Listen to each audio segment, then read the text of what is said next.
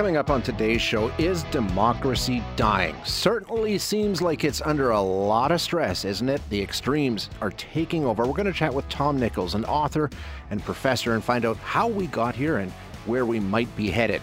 OPEC hits an impasse on oil prices. What does it mean for us? And a cabinet shuffle by Premier Jason Kenney today. Nothing major. Maybe a little political retribution? We'll get details. Basically, the question I have for Tom Nichols is, what the hell's happened? What's gone on? I think it's a question that a lot of us ask ourselves each and every day. You know, you listen to this show and I hear from you every day. And some of the people who call in and then you all text me and ask that question, what's going on? What's happening here? The positions that are taken and sometimes, violently almost defended by our fellow citizens leave a lot of us truly confounded. Most of us see a lot of this stuff as nonsense, very easily disproven, but it becomes almost gospel and it's absolutely unassailable to others. And it's spreading. And it's creeping in from the fringes on both the left and the right. Don't be fooled here. This isn't a strictly right-wing or left-wing thing. The extremes in our society seem to be dominating a lot of the conversation. It's the same rot spreading from both ends. And, of course, there's unethical politicians ready to capitalize for their own benefit on it. But what has happened? What is going on with our society and where are we headed? We're going to chat with Tom Nichols, who is a professor at the U.S. Naval War College. He's also an author of several books. We've talked to him before about the death of expertise, the campaign against established knowledge and why it matters. A great, great book that I highly recommend.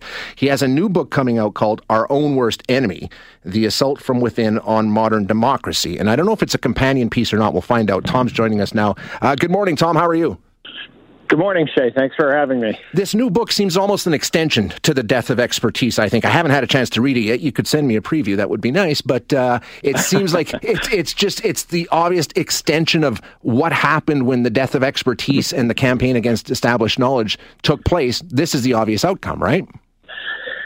They're definitely related to the same phenomenon in modern advanced democracies, and that problem is narcissism and self-absorption.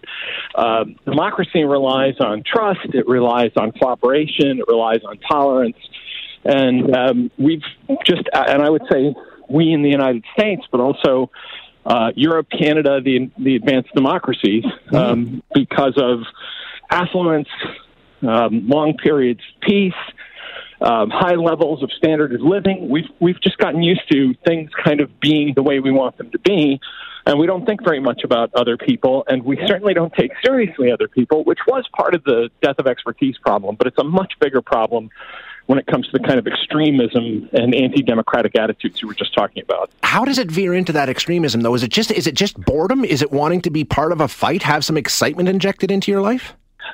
Absolutely. Boredom is a huge part of it. Almost 70 years ago, there was a writer named Eric Hoffer who said that societies are really ripe for an anti-democratic, illiberal takeover when they are bored. That boredom is one of the, deadliest things that can happen to a democracy. But it's also narcissism. It's also a culture of 40 and 50 years of putting yourself first, thinking about yourself, and not really thinking about your fellow citizens as people that you have to deal with or compromise with or talk to.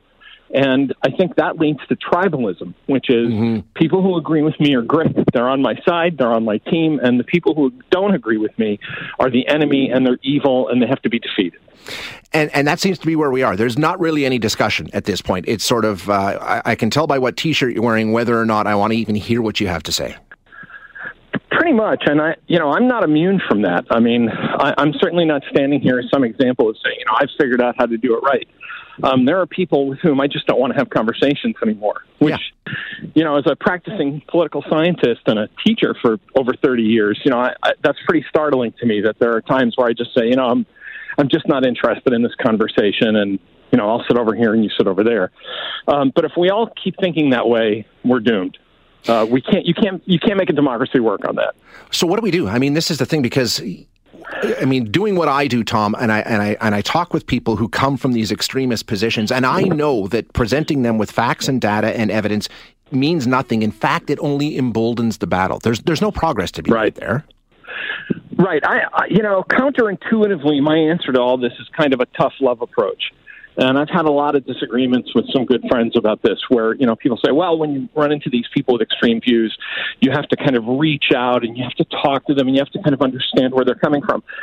I don't think that's worked. I think 30 or 40 years of trying to do that has blown up in our face. I think that we need to go back to a better and more stoic time where when someone says, Joe Biden stole the election with communist voting machines, you simply have to say, look, I'm not going to have this discussion with you. You're just wrong. Mm-hmm. And somewhere in your heart, you're wrong.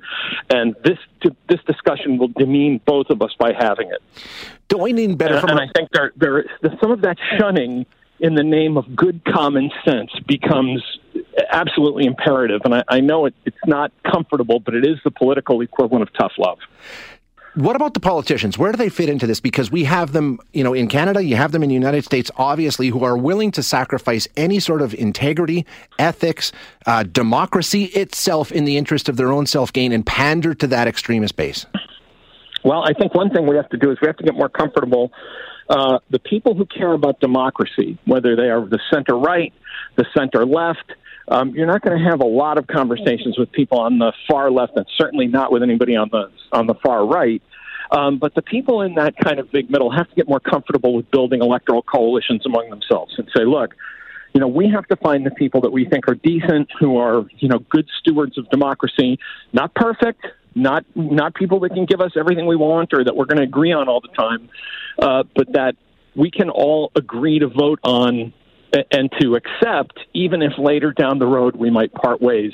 I think one thing we've become very bad at, certainly in my country, is building coalitions, is reaching across party lines and saying, for the sake of this election, we're going to join hands and we're going to ignore some of the policies we might disagree on. Now, I think we did that in 2018, and I think we certainly did it in the 2020 presidential election. But it's hard to do, and I think we have to get better at it. The book is called The Assault on Democracy. How bad is it? I mean, how badly wounded has democracy been through all of this? Can it survive? Or can it go back to what we all sort of recognize as democracy, a functional democracy? The book actually was hard for me to write for a while because I started the book and I wanted to be optimistic and I wanted to say, well, much like with the death of expertise, I wanted to say, okay, here's a problem. How did we get here and how do we get out of this? And as time went on, particularly during the pandemic, when in fact we started to split apart into warring camps over things like life and death and simple little things like wearing a mask, I started to become much more pessimistic. So, I don't want to say we're doomed, but I think unless we have a serious course correction, and I think unless the people who really care about democracy, regardless of how they feel about other policies, join hands and decide to protect this fragile experiment that's been going on in the world for, 200-300 years, we're going to be in deep trouble because it's always easier to just turn on the TV and stare at your phone and play, games and to ignore this while democracy kind of just melts away. And then one day you wake up and you find out that, your choices don't really matter very much, even less than you thought they did, right. Earlier. So it's a really important thing to do. And it's a simple thing to do. Just pay attention, read a newspaper, make sure you vote. If you can do that much, you're ahead of the game. Yeah, the things we've always been told to do, and we used to do. We absolutely used to do it, and we didn't think it was that hard to do. Yeah. And now we think we're just too, burdened and busy, and that's just nonsense. We can do this. Excellent. Okay. Thanks so much, Tom. I really appreciate your time. Thank you, Shay. You bet. That is Tom Nichols, who is a professor at the U.S. Naval War College and also an author who's done a lot of work around this. We're going to talk about a development that happened earlier this week. There's been some pretty good news on the oil price front for our province. It's up. Yesterday it was trading somewhere around $75, which is its highest level since about 2018. And of course, whenever that happens, it means billions of dollars added to the bottom line in our province. Now, this week, OPEC met to talk about setting new production limits, the means of regulating supply and thereby manipulating the price. But those talks broke off without an agreement on Monday. So where do we go from here? Let's get some insight. We're going to chat now with David Yeager, who is a consulting advisor to oil service executives and energy policy analyst and writer. David, thanks for joining us. Appreciate your time.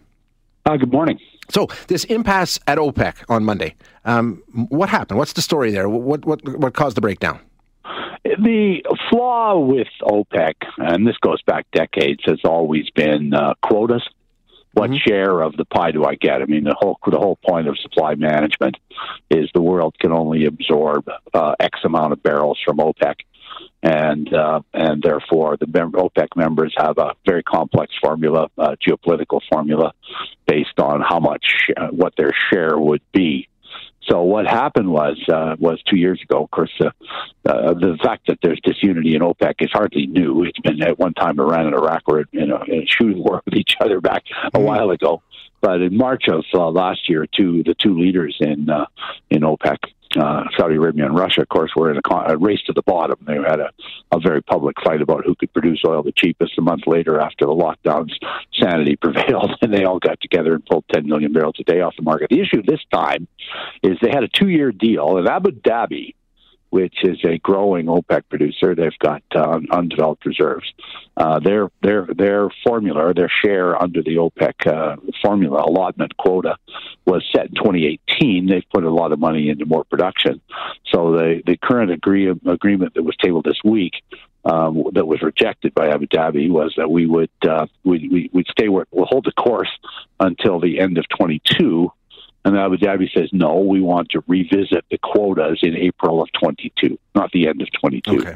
So that is the technical explanation of the disagreement in OPEC. Compared to past disagreements, this is quite minor, but it is unsettling, and that, combined with a number of other factors, has had a negative impact on the price.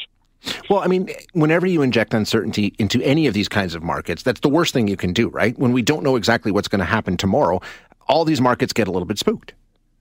I had the opportunity to meet Dr. Subroto, the Secretary General of OPEC at that time from Indonesia, and he gave me these words, and he's take it to the bank words. The only thing certain about oil is uncertainty. I said, well, boy, I learned a lot from that. But that was decades ago. And there's a lot of other twists in this, too. There's the COVID outbreaks. I mean, Japan has just changed the rules again. There's the U.S. dollar. The strength of the U.S. dollar is always a problem. And so there are a whole pile of moving parts on the oil price, of which the OPEC non-decision or the OPEC kick the can down the road is one of many. And so it's really too bad. But in terms of prices, I went and checked the files this morning. I looked at West Texas Intermediate. There was a couple of months in 2018 where the price slightly got just almost averaged $72 for the month, which is where it is this morning. These are the highest prices in 7 years. Yeah. So we're not hurting that bad. I mean, it's just such a vast improvement over the past 5 years that. Anyway, so I think this will be all right. So. Okay, so what do you expect to see? I mean, were you just going to ride this out then until their next schedule? Are they having any more talks, or are we looking at 2022 now before they get back around the table? Looking at the trade press, Russia's trying to talk some sense into everybody. Okay. I think in the end, what happens is the meetings are very public. When they don't work, it's all very public. But they're continually talking to each other, particularly Saudi Arabia and United Arab Emirates. I mean, they're neighbors, right? And in the Gulf, and they've been working together for some time. I don't believe that the EA's request is unreasonable based on increased production.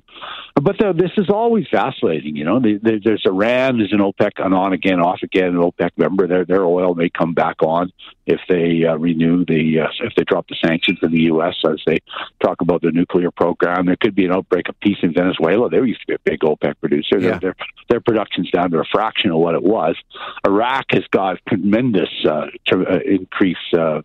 production increase potential if you could go there and figure out who runs the place. And so it's always dynamic.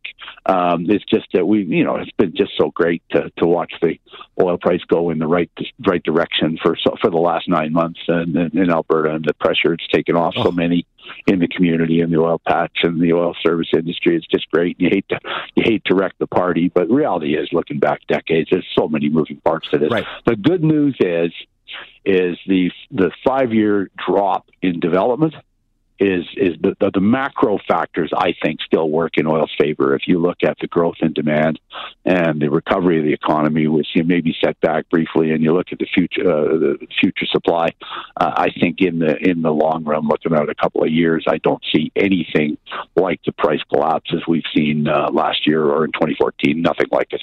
Well, that's good to hear. That's good to hear. I mean, you're feeling pretty good about where we are. It's just so much better than it used to be, and I guess that's the advantages of being at this for a while. Is the other aspect of Alberta that doesn't get anywhere near the credit it deserves is the price of natural gas. We had a real problem with the price of natural gas in the summertime in Alberta just a couple of years ago, where some days it went no bid. The AECO spot price was zero, right? And now it's on the right side of $3 and holding really steady. And it was really natural gas that powered the turnaround in the 90s in Alberta. And there's LNG project. I think they're going to finish this thing. So we're not the one trick pony we were, I guess, is on just oil. We tend to focus on oil because it's on the front page every day. But the gas business is just fantastic compared to how it's been for the last few years. Well, there's some good news. I appreciate it, David. Well, I'm glad you asked. We'll do this again. Thank you very much, sir. Appreciate it. Have a great day. You too. Bye. That is David Yeager, who is a consulting advisor to oil service execs. He's an energy policy analyst and writer, seeing some good indications for oil and gas in the province of Alberta. And as he said, prices are higher than they've been in a long, long time.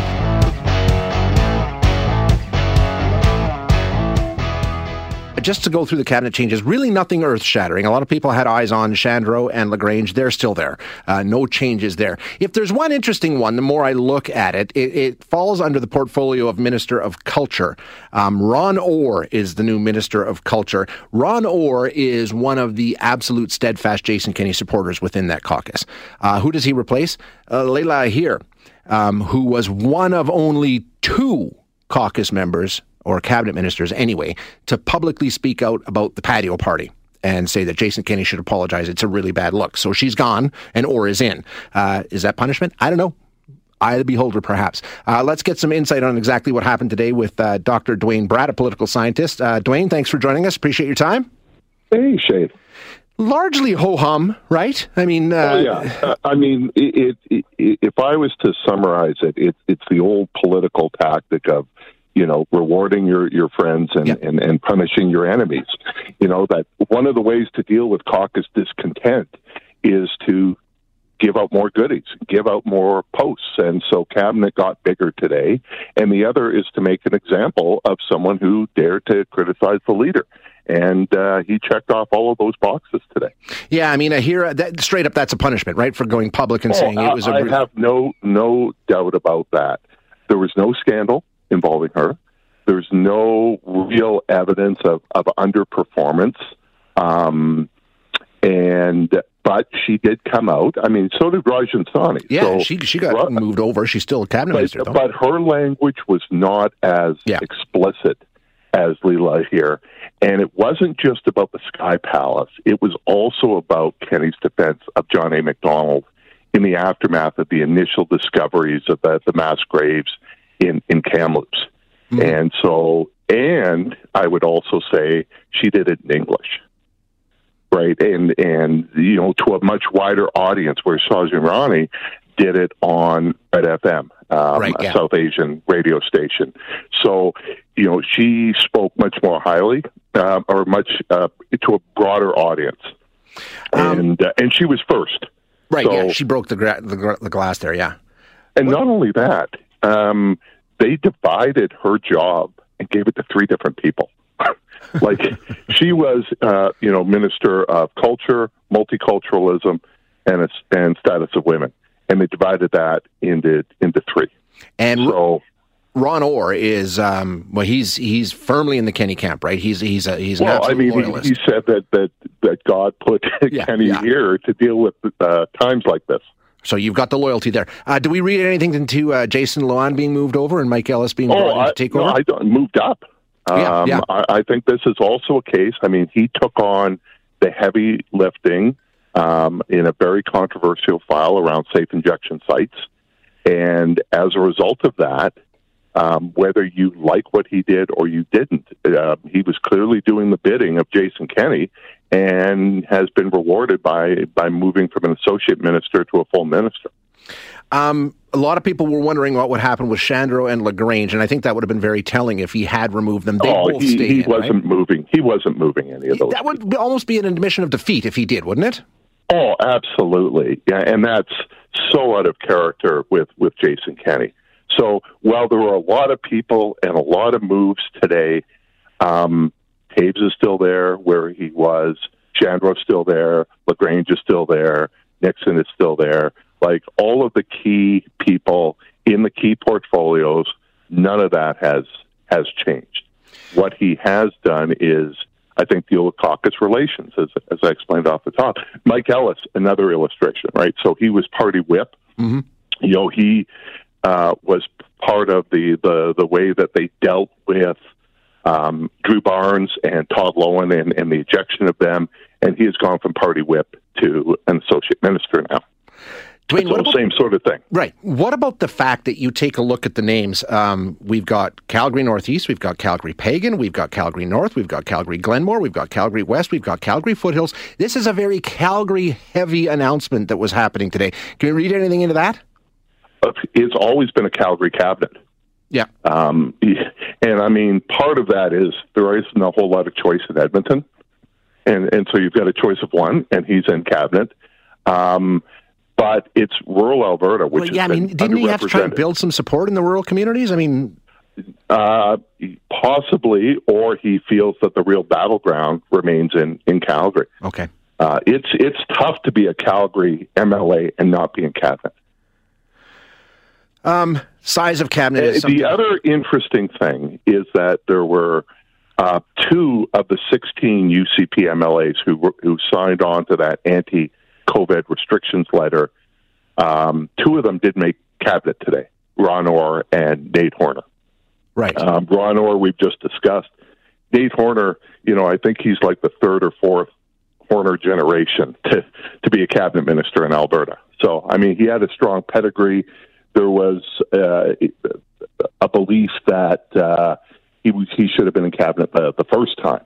And so I don't think he held the COVID letter against him, but he seemed to with everybody else. So, some get a pass. Tanya Furr, for example, who was punted from cabinet earlier, was part of the Aloha Gate people. She's been brought back in. So all is forgiven there. Okay. Size of cabinet. I mean, it was a pretty small cabinet before the announcement today. So, it's not enormous at this point. A couple of portfolios added, as you mentioned. But when you're picking a fight with nurses over 3% of their wages and you're increasing cabinet, how's that going to play out, do you think? Obviously, that's going to be a talking point. Oh, it'll be a talking point. It's a minor talking point. Yeah. I think there's enough to discuss wage rollbacks after a pandemic of nurses than talking about the size of cabinet. Exactly. Okay, Dwayne, I appreciate the insight as always. Thank you very much. Okay. You're welcome, Shay. You bet. That is Dwayne Bratt, political scientist, giving us some insight here. And people were expecting some big things, possibly wondering if that might happen. But, if you're going to shift from Tyler Shandro or Adriana LaGrange in the middle of what they've got going on, it might seem an admission of defeat or a sign of weakness that you got to stick with the people that got you this far and ride this thing out. I think is probably the thinking when it comes to Premier Jason Kenney. He was asked about that at the news conference that followed the swearing-in ceremony today in terms of why didn't you move Health Minister Tyler Shandro to a different portfolio? And Kenney had full support of Tyler Shandro. I think he has done a tremendous job of helping to lead Alberta through this brutal pandemic. We've ended up with a COVID per capita fatality rate that is 27% lower than Canada's fatality rate. That is about 1/3 lower than the fatality rates in Europe and the United States. And we've managed to do that with less damaging public health restrictions. I won't pretend that we got everything perfectly right, but I think that speaks to a strong record on the part of Alberta and Albertans in facing the challenge of the pandemic. And now Minister Shandro can take 2 years of hard-earned experience to apply that to moving forward with our surgical initiative radically to reduce surgical wait times, to put the patient at the center of the medical system, also to implement some of the recommendations of the Ernst & Young report that we committed to in the last election on on eliminating waste and inefficiency in the health system so we can move those dollars to patient care. So I thank Tyler for his hard work and look forward to his continued leadership in that critical portfolio. Okay, so Kenny's all on board with Tyler Shandro.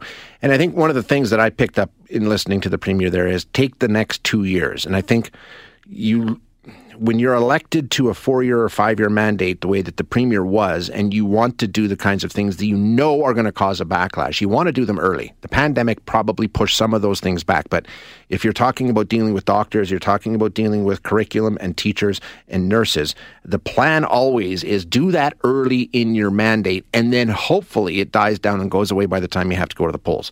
They have 2 years.